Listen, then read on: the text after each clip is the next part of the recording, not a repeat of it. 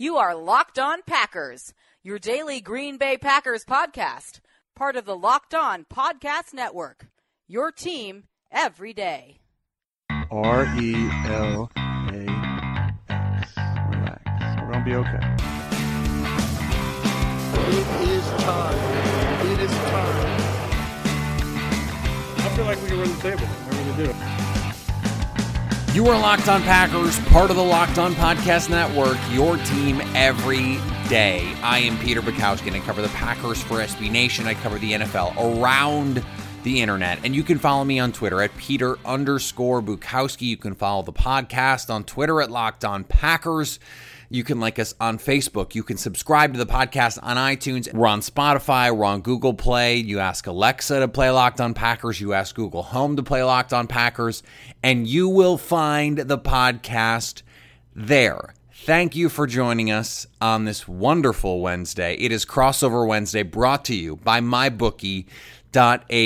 And yes, we do have the host of Locked On Bills on the show, and we're going to get to that in a little bit. But first, there is legitimate and very important breaking news with the Green Bay Packers as of Tuesday, and it is twofold. It starts with they are putting Davon House on IR.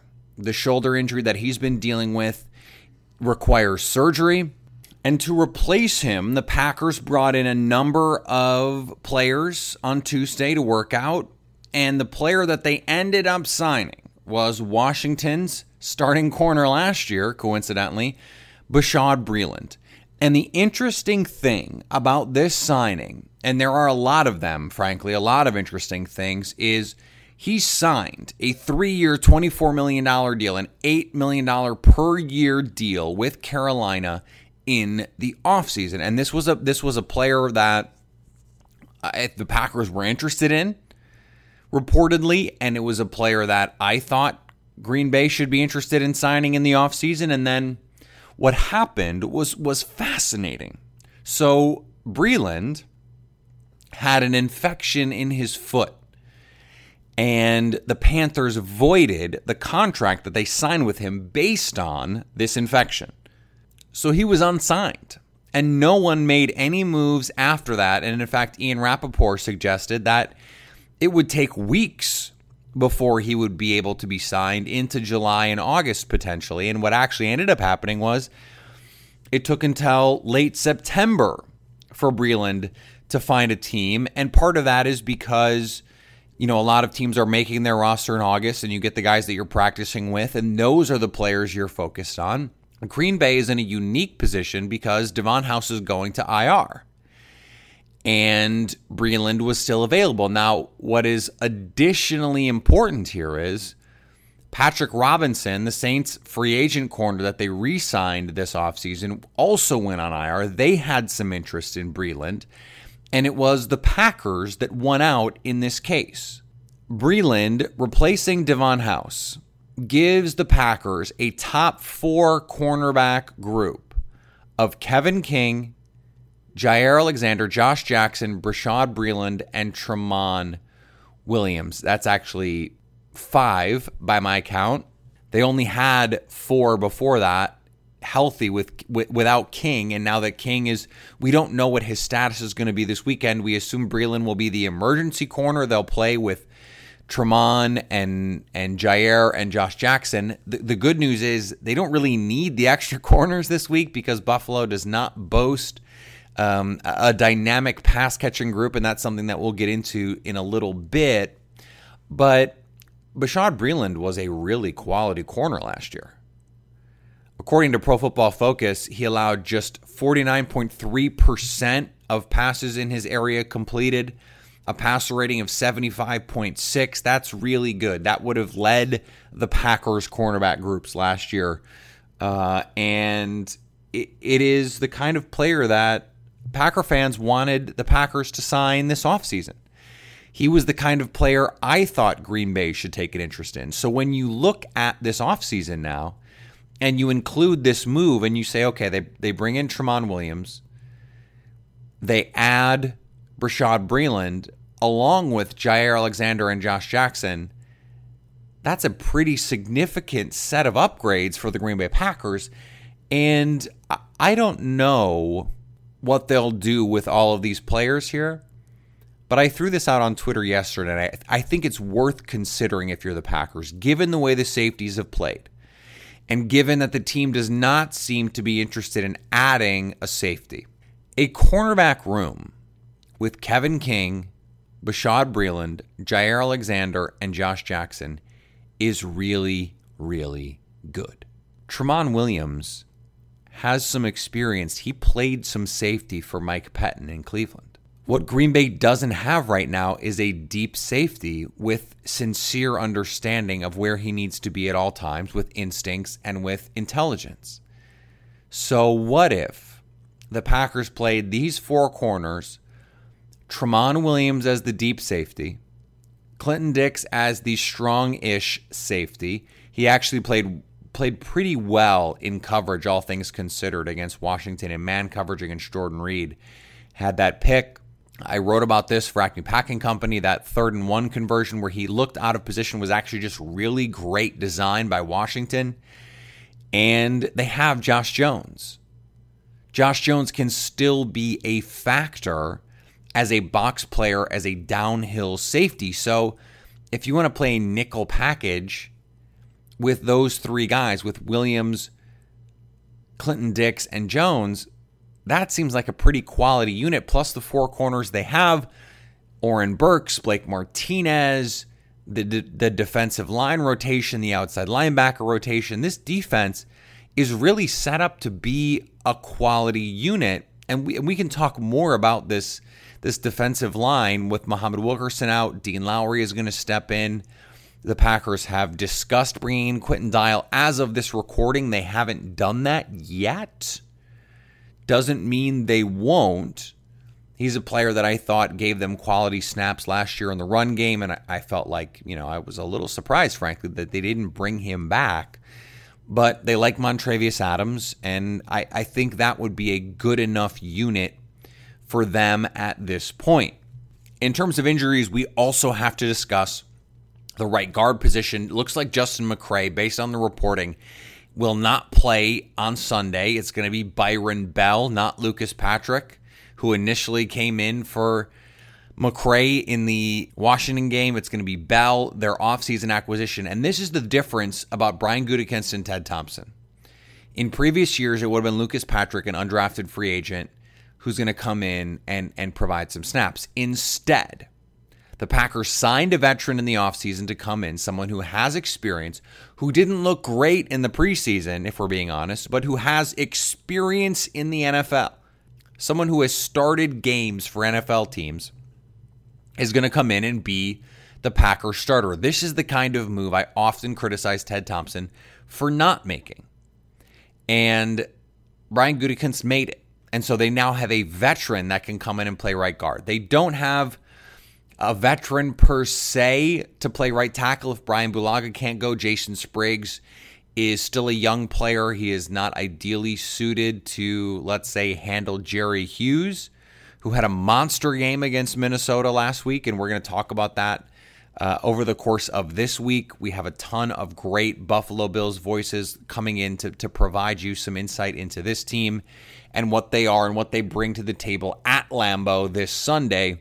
I think Green Bay can find a way to mitigate those kinds of things. I don't think Byron Bell starting kills them. I think Spriggs would be a much bigger downgrade in this game, just considering the edge players that Buffalo has, particularly Jerry Hughes. Though I don't think Trent Murphy is anything special, and Shaq Lawson has not shown really much of anything. But Jerry Hughes is coming off his best game as a pro. So Green Bay has to understand and respect what's going on there. We do have Kevin Masseri from Locked On Bills, and he's going to join us in just a second. But before he does, I want to remind you that Crossover Wednesday is brought to you by MyBookie.ag. Ever since I started this podcast, people have been asking me for advice. I got DMs last week about fantasy advice. I get picks advice, betting advice. The truth is, I don't know who's going to win the game. My picks reflect that over the last few weeks.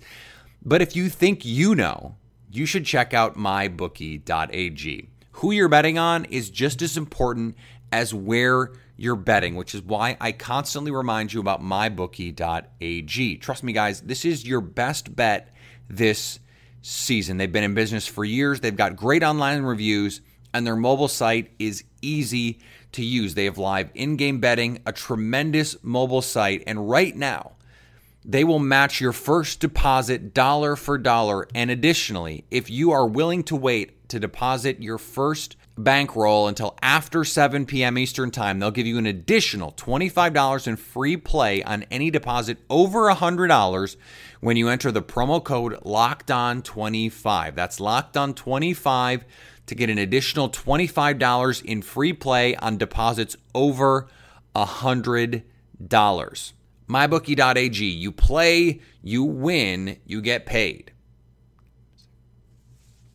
All right, he is the host of Locked On Bills. He is also a writer at the Bills Wire, Kevin Massare. You can find him on Twitter at Kevin Massare, Massare on Twitter. Kevin, thanks for joining Locked On Packers. Hey, thanks for having me. It's always a pleasure to do these. This is not the conversation I think either of us was expecting to be having as we sit here on Wednesday. It certainly wasn't. I mean, it's flipped on its head here in Buffalo. There's been some renewed hope. Just how they handled the Vikings last week, there was no doubt. I mean, the defense was just that good.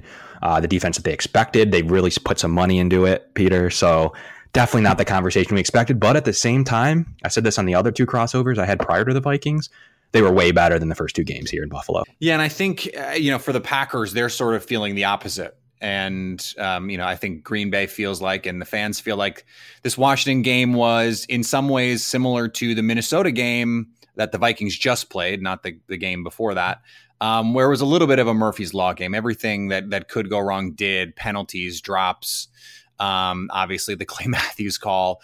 So, Green Bay has to come in feeling like, man, we could have played so much better in that game. And now they have to face a team that is red hot, playing with a lot of confidence. What did the defense do to this Vikings offense that is really talented and really explosive? First of all, they put their lockdown corner, Tre'Davious White, sophomore, on Stephon Diggs and just took him right out of the game. So that was first and foremost as Kirk Cousins struggled to find open receivers. From there, they just took care of pressure. I mean, Jerry Hughes was a menace.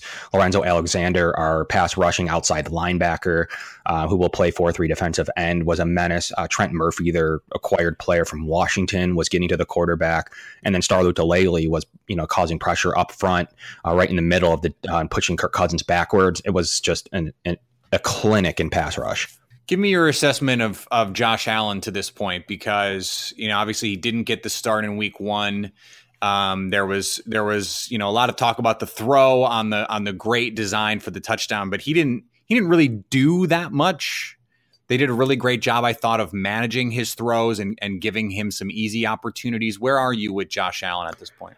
It's interesting because post-draft, you had like most, a polarizing fan base, 50-50 of guys fighting for him and 50-50 like we missed on Josh Rosen. We can't believe we didn't get up to get Sam Darnold. This was our plan. We had all these draft picks. But since then, he's did everything right. He came in, looked better than anticipated in spring, had some ups and downs in training camp, but still looked far ahead of what many people thought. Really did beat out Nathan Peterman in week one, but the team decided to roll Nathan Peterman for one last chance to see if they could develop a backup quarterback and keep Allen on the shelf to kind of baby him a little bit, honestly, because to me, he won the job. But Josh Allen really is a big leader. He fired up the defense at halftime against a really poor performance against the Chargers. Since then, the teams in the last 6 quarters have been fantastic, outscoring, I believe it's like 50-9 or somewhere around there. He's been a completely different team, and Josh Allen's been, the biggest thing he's done is lead this team. Everyone rallies around him. He's like LaShawn McCoy's favorite player, and he's just the sneaky thing about him. Some people knew this, some people didn't. He's very athletic. Yeah. And that's something that I think Green Bay, it's not going to be a storyline, I don't think, coming in, but Mitch Trubisky hurt the Packers defense with his feet. They had a lot of great coverage in that Bears game, and Mitch Trubisky was able to scramble and make plays. Alex Smith beat them on a couple of plays in man coverage. I think that's going to be a key for Green Bay is, do they want to spy him? Or do they want to just say, we dare you to beat us in coverage? Maybe they blitz. Who knows? Mike Pettin is someone that Bills fans are familiar with. Very much. And even there are a handful of guys still on the team from when Pettine was there. So very few of them, but there's I think just a handful. Jerry Hughes.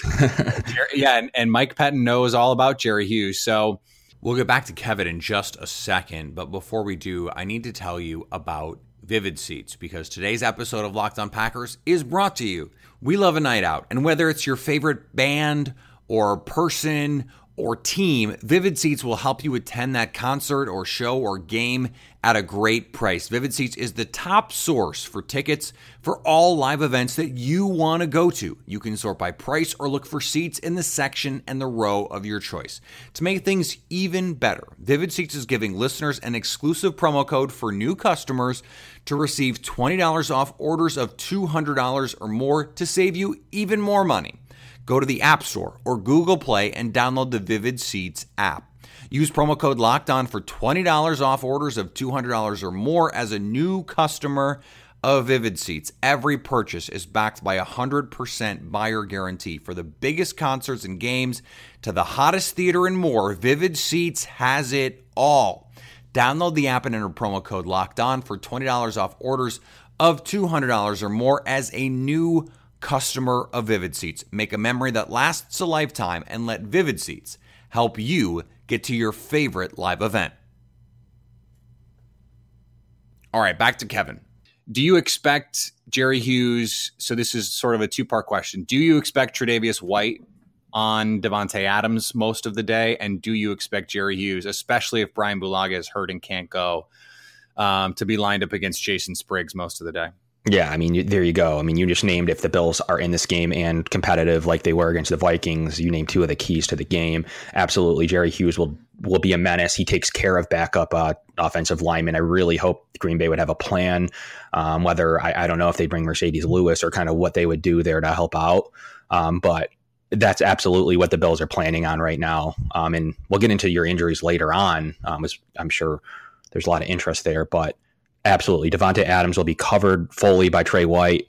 He locked down Keenan Allen the week prior. The Baltimore game was a little interesting. Joe Flacco just kind of spread the ball around. The game was pretty much out of hands due to Nathan Peterman. He couldn't really take anything out of that, but he did a really phenomenal job against Keenan and absolutely just took Stephon Diggs out of the game. I would imagine you would see Adams v. Trey all day. It's the kind of thing Davante Adams relishes, and he wanted to be mentioned in the conversation with the top guys. I think he's showing that he can be that, and he really won his matchup with Xavier Rhodes in week 2. But this is another big test for him. Darius Slay next week, Richard Sherman the week after that. I mean, if he's healthy, so he's going to have to prove it this weekend, next week, and really the rest of the season, because the Packers need him. He's got a competitive slew of corners there to face. So I would imagine they do. They're probably going to take a lot out of that Washington game. And I mean, I would imagine they try to put that on paper and go with it. But what's interesting is the Bills will only rush 4. I mean, they're not a blitzing team, lowest blitzing percentage in the league. It's Sean McDermott's style of football. He needs his fronts to get to it, and they need coverage, and that's kind of how they're built. So I would doubt you would ever see the Bills coming after Rodgers. The one thing that they will do is they do have a pass rusher in their outside linebacker in Lorenzo Alexander. So they will actually bring him and then drop out Trent Murphy or some variation of that. And that's kind of been what really foiled Kirk Cousins, actually. So it'll be interesting to see. I would not anticipate them ever really bringing. They're used to Tom Brady, don't forget. So they're not gonna bring everyone in and just get carved up. I think it's that was the tack that Chicago took in the second half, and they played a little bit more conservatively. They didn't bring guys, and their front didn't get home, and we saw what Aaron Rodgers was able to do. So that's going to be a fascinating chess match, because if Green Bay's offensive line, and that's why I think this is the key to the game, if Green Bay's offensive line can block Buffalo's front, right, they're going to win. I just think that's because you have Green Bay taking pretty much every other talent across the board. So I think that's the only place the Bills have an opportunity, and they did enough against Minnesota for that to matter. So I'm imagining they're going to do the same thing, try their best to do the same thing they did against the Vikings and get after Rodgers. And they know that's probably one of their only ways to win this game. I think it's going to be a pretty good football game. I mean, they're going to Green Bay. I do anticipate Green Bay probably taking it by, 7 to 10 points. I do think they cover, though. That's kind of where I'm at with this one. I think that there's some matchups on the offensive line that the Bills will at least take advantage of during some point of this game, whether the Rodgers gets ahead early or can come storming back or whatever the situation may be. They're not going to win the matchup all day. I think the Packers will make adjustments if Hughes gets a couple of early successes. So, from a gambling standpoint, it's the hook, right? Yeah. The half point, if it's 10.5, because I think 24-14 sounds right to me. Yeah, I mean, I'm not far away from that, honestly. So, yeah, it is that half point, and that's why they do it, right?